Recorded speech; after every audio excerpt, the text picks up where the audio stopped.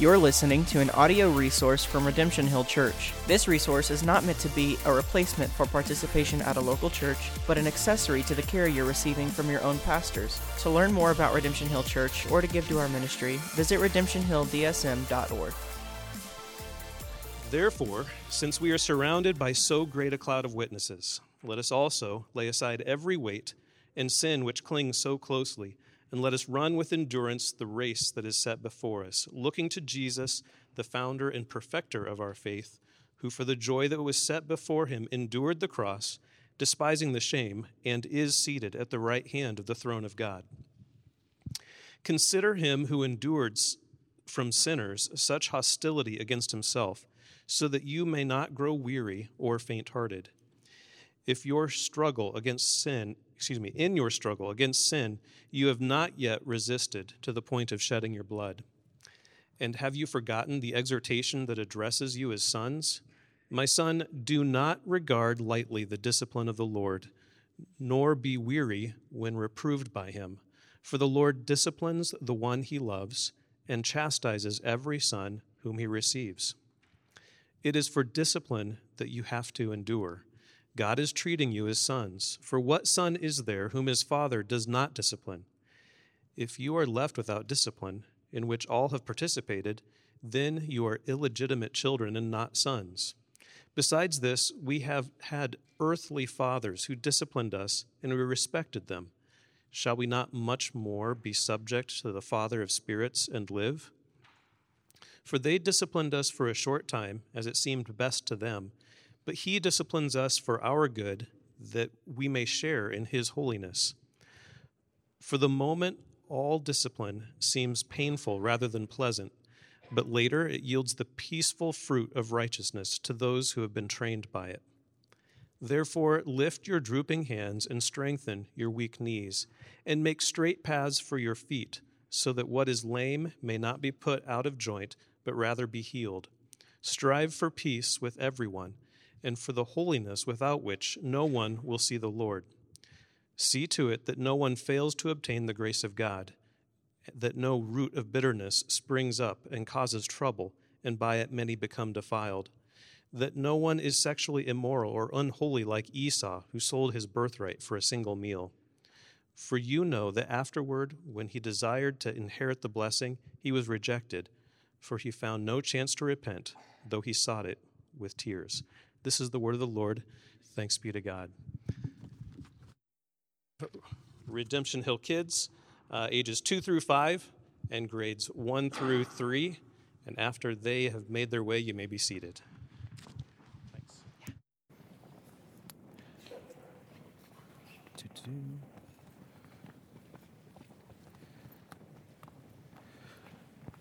You got me? All right. Got the gremlins out. Good morning, Redemption Hill. Just kind of a heads up about where we're headed.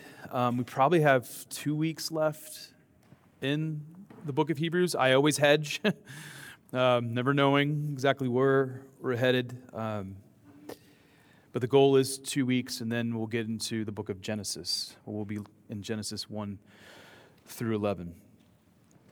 And there's a lot packed in. There's a lot packed into last week's sermon in terms of the text. Same thing this week, same thing next week and the week after.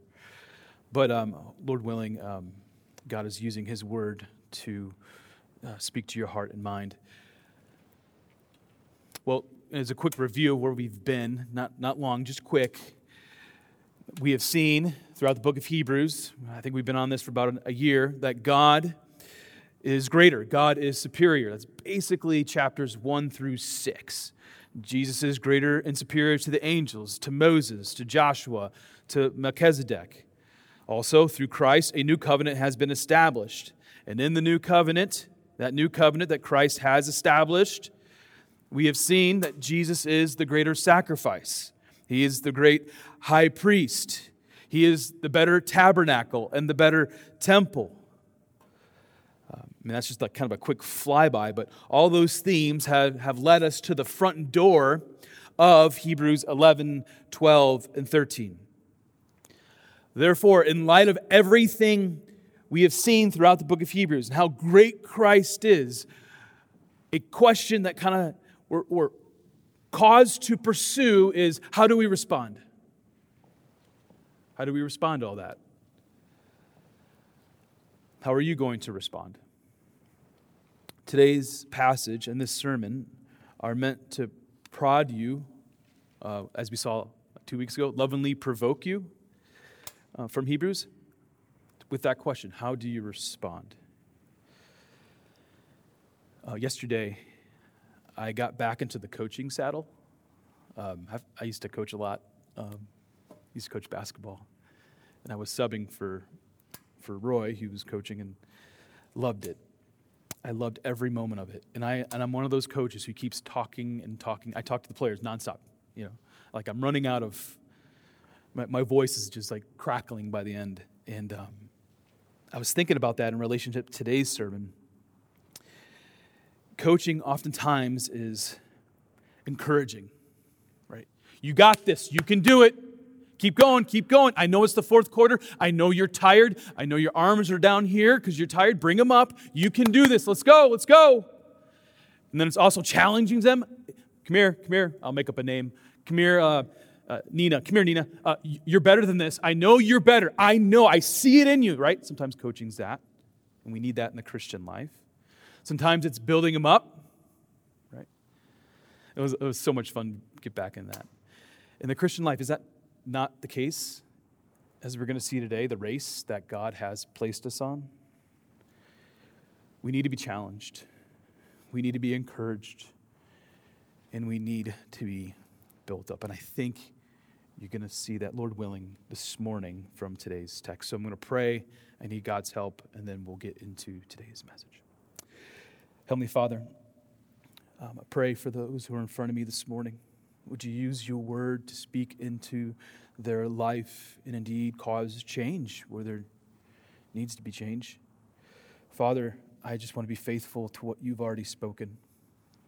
I want to be faithful to your word. Keep air from my mouth. I pray that in Christ's name. Amen.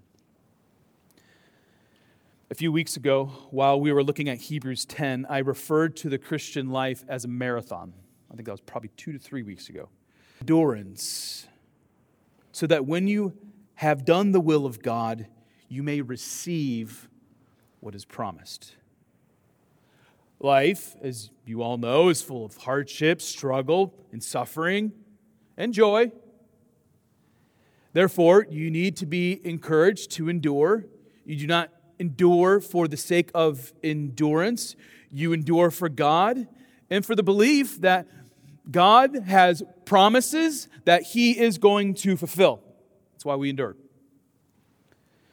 1 Corinthians 9 builds out the metaphor of running a marathon, which helps make sense of Hebrews 12. Let me go there. 1 Corinthians 9, verse 24.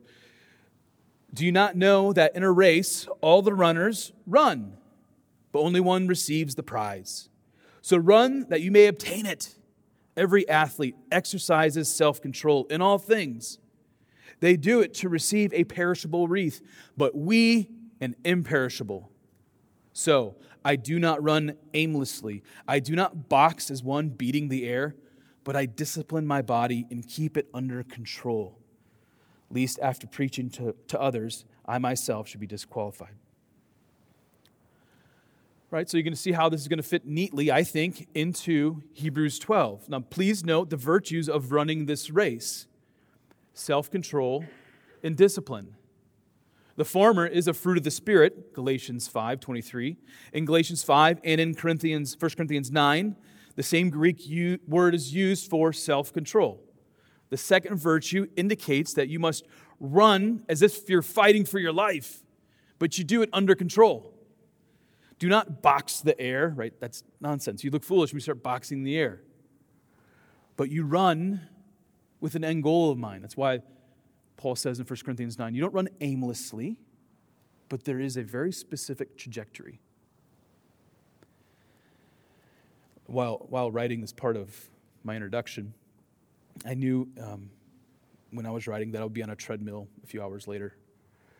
And I've created very modest exercise goals. 2 days prior to writing this, I ran 5 miles. And when I say run, I mean plod, And, I was going to try to match that, replicate that. But I'm going to be honest with you. I wouldn't say I like running all that much.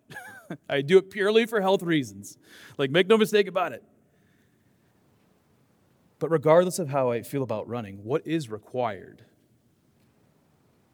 Well, it takes some form of self-control and discipline to put on running shoes, right? It takes discipline and self-control just to get to the treadmill or the trail. It takes self-control and discipline just to start moving the legs a little bit. Now, let's take the metaphor out of the realm of sports, right?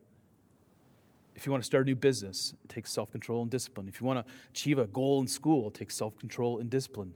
Let's say you're going to read a book, and this time, you're actually going to finish the book, right? Some of you are like, you get halfway, and you're like, to finish that book, it's going to take some amount of discipline. By the way, I am that guy. I'm in like 8 different books at all times.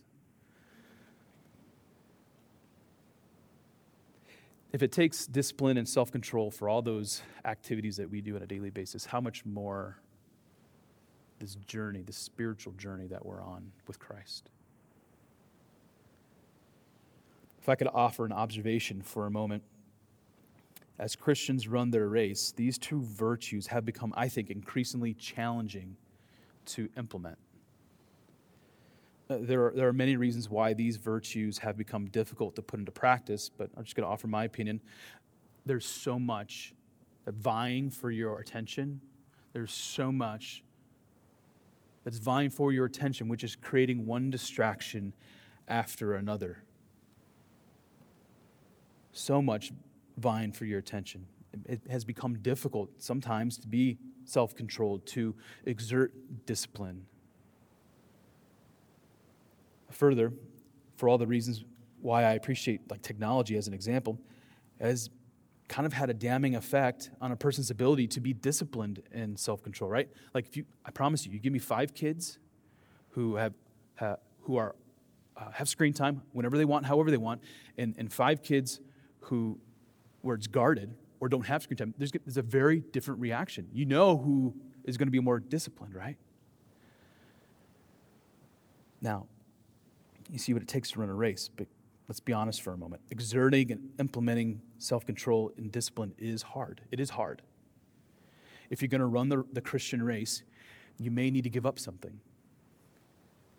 You may need to train an extra hour a day or an extra day of the week.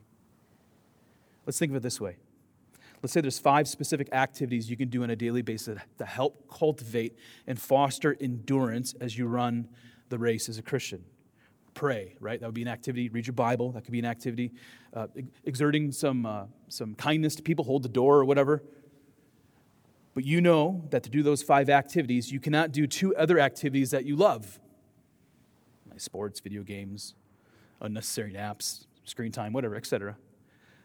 Let's say those 2 other activities are neutral when it comes to fostering endurance. You know you can't do everything. There's only so much time in a day. Well, how you order and prioritize your life will cultivate endurance, or it'll potentially sandbag your race. Depending on the choices you make, right? What trajectory are you going to go on? Your race will suffer or you will endure. And here's the reality. This is what we see in today's text. If you are a follower of Jesus Christ, you are in the race. Like you're in it. Your feet are on the path. The moment you experience a spiritual resurrection of the soul, which is your first resurrection, Revelation 25, your life was placed onto the path with a bunch of other runners, brothers and sisters in Christ, right?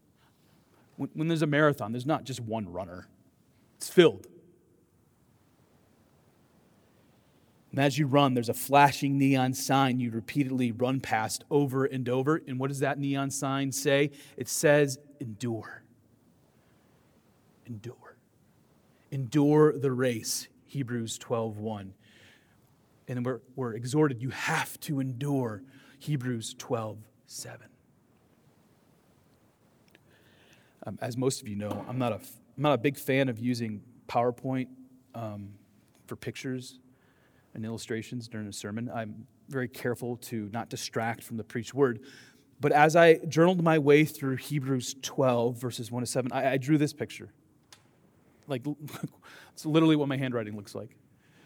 And I just was trying to kind of put these pieces together of what we're reading in Hebrews 12, verses 1 to 17. And so, I mean, me is the X, right? So kind of when God kind of like placed me into the race. You're in the race, Sean. Get going. We're going to need to stay on the straight path, and we need to endure. And we're going to run into this today also with discipline, but that discipline is for a purpose. This discipline from the Lord is to produce more holiness. And all of that leads to and is fixed on, what do we read in today's text? Jesus, who is the founder and the perfecter of our faith. That is where we're headed. That is our trajectory. We don't run aimlessly. So, you need to be encouraged to run this race and stay on that straight path. I mean, you can keep the graph or the diagram in view as I continue to preach, and perhaps you want to add to it. Now, as it pertains specifically to our text, there are two broad questions I'm going to ask you to consider. The first question is this, and we see this in verses 1 to 3. Who do we run the race for? That's the first question. Second question, how do we run the race? Right? The first question explains the purpose of the race. Like I said, you're not supposed to run aimlessly, but you have a reason for running. And the second reason or purpose for running explains the trajectory. The second question, in another sense, explains function. Other than self-control and discipline, how are you to run? Right? Hebrews 12, verses 4 to 17 provides us with some insight. But let's first ask that first question. Who do we run the race for? Take a look at verses 1 to 3. Therefore, since we are surrounded by so great cloud of witnesses, let us also lay aside every weight, like anything that's on you. Like in the first century, it'd be this idea of like, okay, if you have something that is going to keep you from running, just get rid of it. Offload it off your body. Lay aside every weight and sin which clings so closely, and let us run with endurance. You're going to want to underline that word. Endurance, the race that is set before us. And here's the money line. Look into Jesus, the founder and perfecter of our faith, who for the joy that was set before him, like we're going to talk about that. Look at this line. Who for the joy that was set before him, joy, he endured the cross, despising the shame, and is seated at the right hand of the throne of God. Consider him who endured from sinners such hostility against himself, so that you may not grow weary or faint-hearted. So, who do we run the race for? Like, you need to know that Jesus is the Sunday school answer, but he is the Sunday school answer for a reason. Jesus is the founder and perfecter of your faith. Like, praise God, I am not the founder and perfecter of my faith. How quickly am I going to mess that up? 2 minutes max, right? But Jesus is the founder and perfecter of your faith. Now, what does that even mean? Even a Sunday school answer can have some depth. I certainly do not mind the word founder, but I think the Greek word here can be translated in at least two other ways that give us better perspective of what we're reading. The first alternative translation is author. Jesus is the author of life. We read in Acts 3, verse 15. Jesus is the author of your life. An author of a book, writes a storyline. The author creates the characters. The author gives specific attributes to characters. An author is in 100% control over the narrative. I have no problem declaring with joy that Jesus is the author of my life. So I don't mind that particular translation of that Greek word. Jesus is the founder and author of my life. Both make sense. The second alternative translation is beginning. I find this translation more accurate, but also interesting and helpful. You need to look to Jesus, who is the beginning and perfecter of your faith. Like, using the word beginning here sounds clunky, but it's profound. We read in John 1:1, in the beginning, same Greek word, was the Word. And the Word was with God, and the Word was God. By the way, and this is just a kind of a parenthetical statement, when you read the Greek Old Testament, the same word is used in Genesis 1:1. In the beginning, God created the heavens and the earth. So, there might be a string that holds together Genesis 1, John 1:1, and Hebrews 12:2. So you were to look to the one, the founder and the perfecter of your faith, who was in the beginning before there was a beginning. The implication is to see that Jesus is the beginning of your faith. Jesus is the beginning of your faith, and He's going to complete and refine your faith.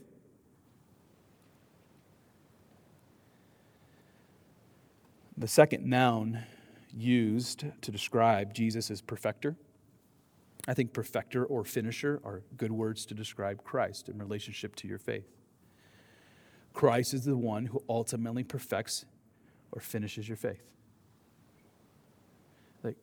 That's so comforting to hear from God's word, knowing what the Christian life can be like. It can be hard, right?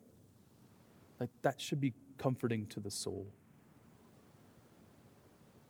It is at least for me. What is the point of the author of Hebrews in chapter 12, verses 1 to 3? Coming off the heels of Hebrews 11, where the great men and women of the faith were laid out one by one, we now see that Jesus is the supreme example of faith. It is good, yes, to reflect on the faith of Abraham, Moses, Samson, etc., but everyone mentioned in Hebrews 11 was flawed. They all fell short of God's grace apart from Jesus Christ. Therefore, you need to look to Christ. Why do you look to Christ instead of Moses?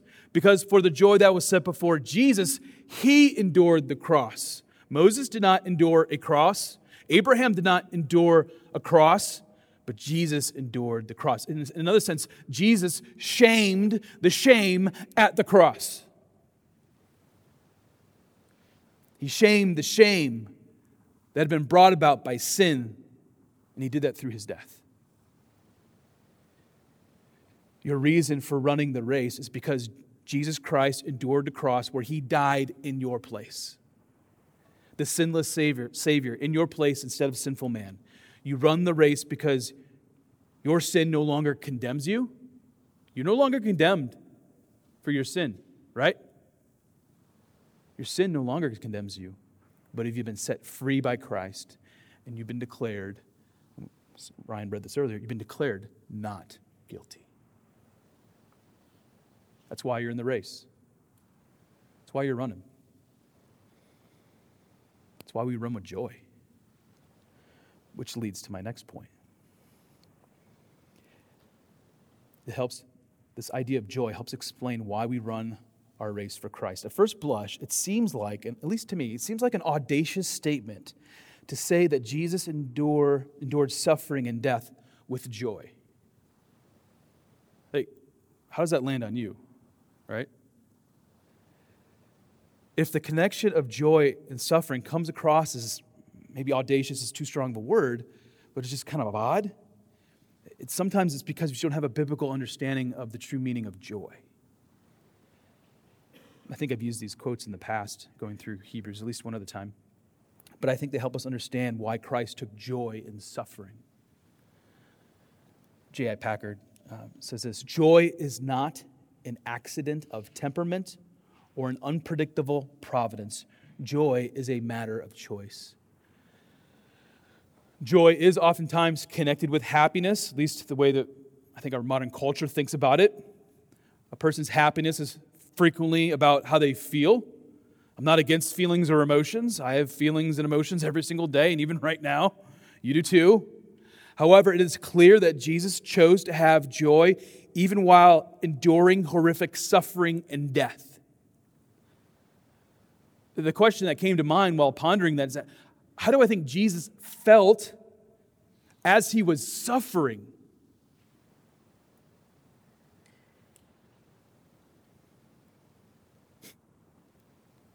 It's just kind of reshapes how you think about joy. Here's how John Calvin thought of joy. There's nothing in afflictions which ought to disturb our joy. Joy is not a mere external emotion. So what is joy? It seems to me that joy is a feeling of the soul produced by the Holy Spirit. And this kind of joy is fixed upon a righteous end. For Christ, that righteous end was to endure suffering and the cross. For the Christian, our righteous end is the person of Christ. Because Christ endured with joy, we can endure with joy in our race until we see Jesus face to face. So, I guess the application question is, are you running with joy? Right? Are you running with joy? Now let's ask that second question more pointedly. How do we run this race that is before us?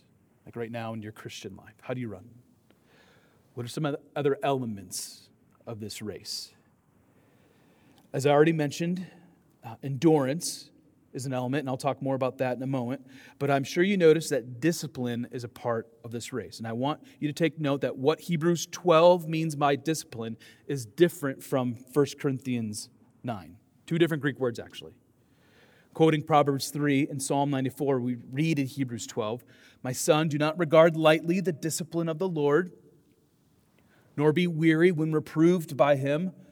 This is really important. "For the Lord disciplines the one he loves and chastises every son whom he receives."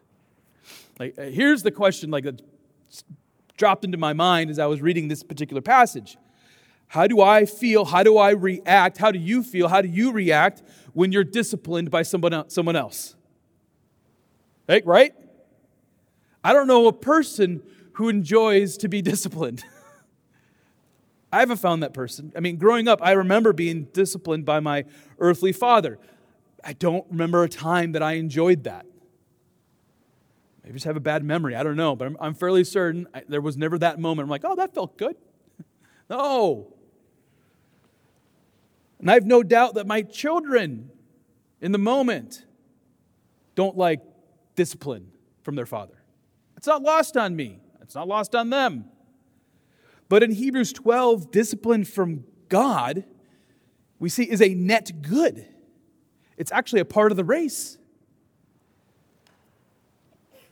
I've heard pastors and theologians suggest that when you read the word discipline in Hebrews 12, you need to think about, you don't want to think in that term, but you want to think about the word trained.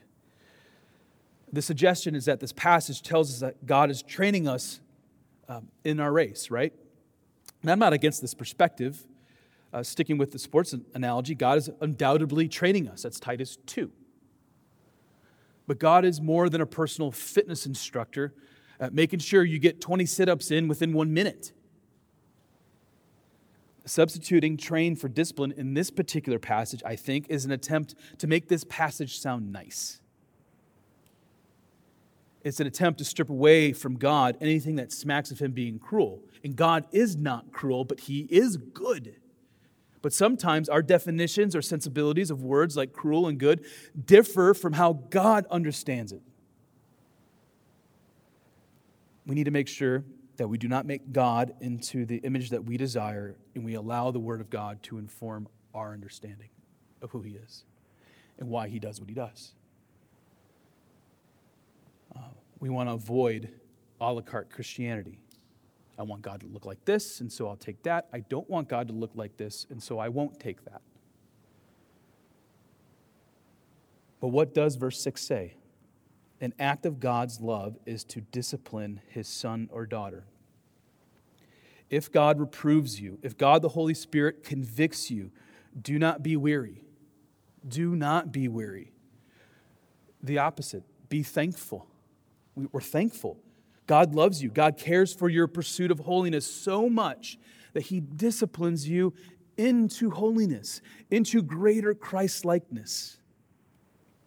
To further the point, the author of Hebrews compares the discipline of an earthly father to a heavenly father. Now, when we think about that, let's think about a discipline of an earthly father that's done rightly and righteously. There's a lot of bad parents out there. I'm not naive to that. Let's take a look at verse 7 and through verse 9. For what son is there whom the father does not discipline? If you're left without discipline, in which all have participated, then you are illegitimate children and not sons. Besides this, we have had earthly fathers who disciplined us, and we respected them. Shall we not much more be subject to the Father of spirits and live? I mean, there's one way you can tell that a person's not a Christian. A person is not disciplined by God. Right? I mean, that's what the text says. A person is not convicted by the Holy Spirit over their sin. There's no true repentance. Not many people know this, but in my early 20s, right after the Lord saved me, I was a janitor at a church for 2 years-ish, something like that, maybe 3. My actual title was custodial manager. They were trying to be nice, but let's be honest, I was scrubbing toilets and vacuuming carpet. And I'm thankful for that experience, by the way. Very grateful. Because I worked at a church, I naturally got into conversations with other people on the staff. And one day I got into a discussion with another brother about sin. And I had made the comment that when a person is convicted of sin, they need to repent. It's nothing you haven't heard from me from the pulpit over the years, right? When you're convicted of sin, you repent. The first words of Christ, repent and believe, right? The person I was speaking with, he was older, and I'm still trying to figure out the Christian faith in the moment. But he rebuffed me. And he said, we should never use the word conviction. I mean, I was young and dumb at the time, so I didn't press my point. But the interaction has stuck with me over 20-ish years. His reaction to, I think, a theologically accurate statement, I think results from him, at least at the time, wanting to live in a Christian world that was like unicorns and rainbows, right? His view of the Christian world, at least at that time, was very much a fantasy land. Let's not deal with the ucky stuff. Let's just focus on the positive. I'm all about positive things, but I'm also about reality. Like in this race, we are running, and it's hard, and sin is something we have to contend with. Like that version of Christianity does not exist no matter how much a person wants to make it real. So what is true Christianity? It's this. It's 2 steps forward by the grace of God and 1 step back because God had to discipline you. That's the Christian life, is it not? It's by God's grace. You've done that thing. You made it. You had that day. You praise God for it. And then the next day you're like, oh, how could I have done that again? And you repent and you get up and you're like, I'm going to do this by God's grace. That's the Christian life. It's not unicorns and rainbows.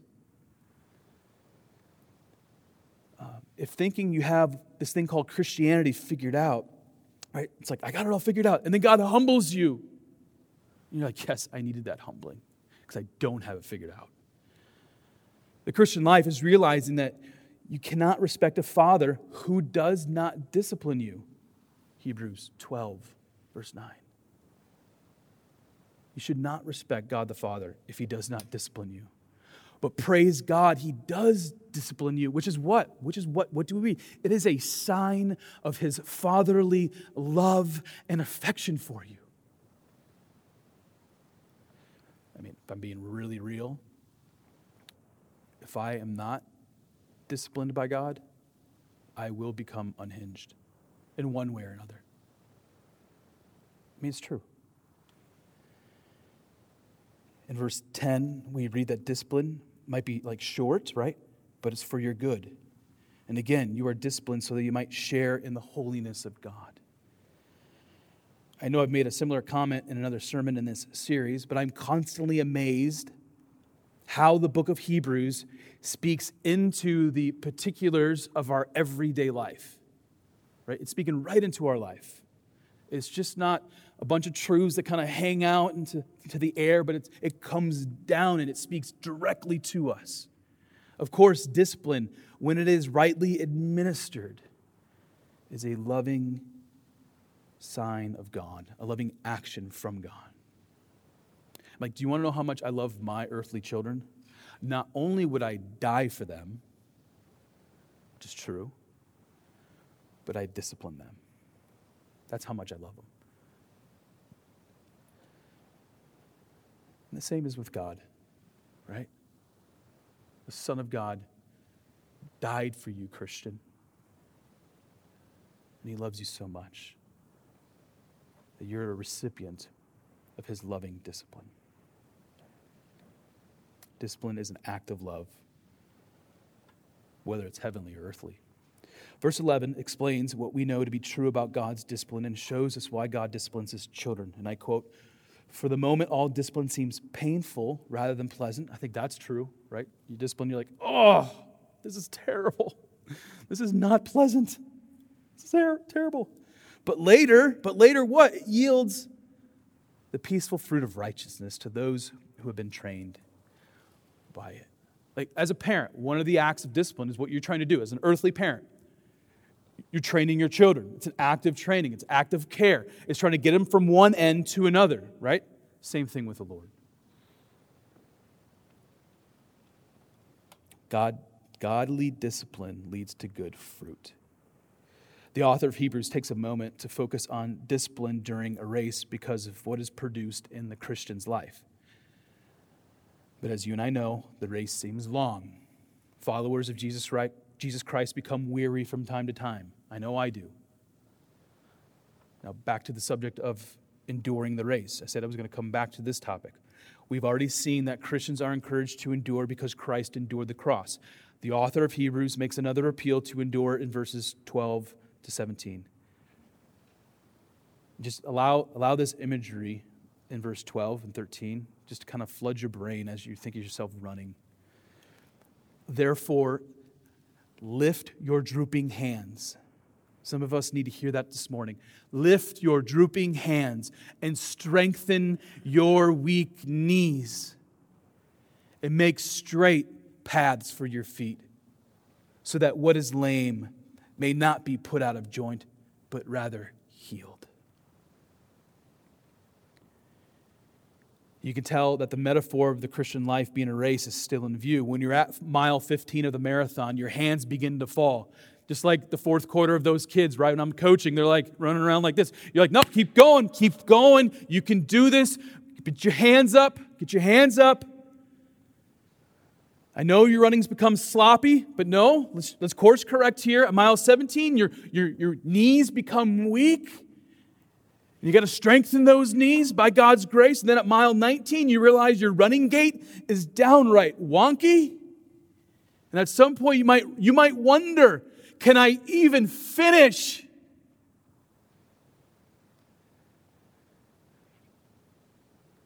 Can I even finish? And is this at this last point, when you ask that question to yourself, can I finish? You need to hear, lift up your hands. Lift them up. By God's grace, lift them up. You need to hear, strengthen those knees. Strengthen those knees. And this is the most important you need to hear. Hebrews 12:12. Stay on the straight path. That is to say, stay on the path laid out for you by God. I know it's tempting to take the shortcut to the finish line, but that will not do. I know there are times when there's a desire to take the path of least resistance, but that is actually the unfaithful path. Like, do not turn away from God. Do not turn away from His blood-bought covenant. Do not turn to other gods, verse 14, but strive. Strive to be at peace with the people around you, we read. Pursue holiness. And this point from verse 15 is critical. One of the quickest ways to get off the straight path is bitterness.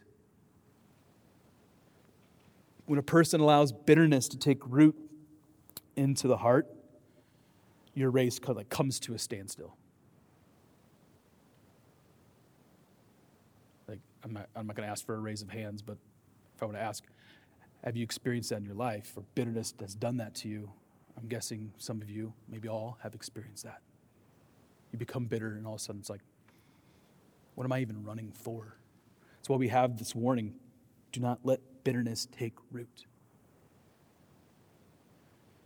Do you want to know who became bitter? Esau. When I first read this text, just first blush reading, I think probably Monday, I was thinking to myself, what does Esau have to do with this?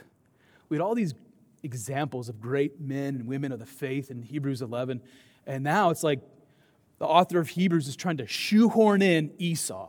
Like, what's that all about?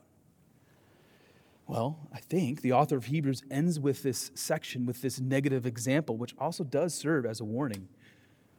We read in Genesis 25 that in desperation and a touch of manipulation by Jacob, his brother, Esau, the oldest brother, sold his birthright to his younger brother for some bread and lentil soup. Now, why does the author of Hebrews open up his Bible and he just kind of says, all right, guys, I'm going to Genesis 25 and I'm going to talk about Esau. Why does he do that? Why does he go there? What is being implied? We need to back up for a moment to see what's going on. What has been the clarion call for the followers of Jesus Christ throughout the entire book of Hebrews? At least one of them, one of the major ones. Through Christ, what you need to do is remember the promises of God. That's been the clarion call. Remember the promises of God. Trust in the promises of God. Esau did not trust in the promises of God, and the consequences of his unbelief was bitterness. Even when Esau pleaded with his father Isaac for the blessing of hope and prosperity, he did not receive it. Once again, there's more to unpack, but I hope you see how this metaphor running this race, this marathon, holds the passage together. God has entered your name into the race. God even paid the fee. He paid the fee. You're in the race, he paid the fee through the blood of Christ. But you're more than the number on your jersey to God. You are a son or daughter. Because you are a son or daughter of the living God, he is with you every step of the race. With your eyes fixed upon Christ, the beginning and the perfecter of your faith, God causes you to endure through the power of the Holy Spirit. He does this by disciplining you to holiness, a sign of his fatherly love. And there is a finish line to your race. There is a finish line. There will be a day when you will hear from the Father. Many of you know this line, and it is so good, and we look forward to hearing this. Well done, good and faithful servant. Matthew 25. Man, do you look forward to hearing those words? I do. But until that day, you strive by the grace of God for the glory of God. Let's pray. You're listening to an audio resource from Redemption Hill Church. This resource is not meant to be a replacement for participation at a local church, but an accessory to the care you're receiving from your own pastors. To learn more about Redemption Hill Church or to give to our ministry, visit redemptionhilldsm.org.